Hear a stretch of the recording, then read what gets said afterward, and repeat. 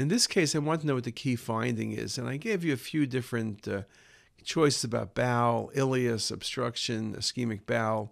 And when you look at the bowel, it looks perfectly normal to me. There's some positive contrast in place.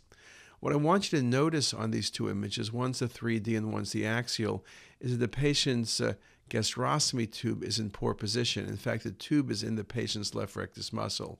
And most of the time we look at the G tubes, they're in perfect position, but other times they're not. Sometimes they're in the abdominal wall, sometimes they're malpositioned. I've seen them go into colon, I've seen them go through stomach. So it's very important when you're looking at tubes to make certain they're in the right place. And in this case, obviously, it was not.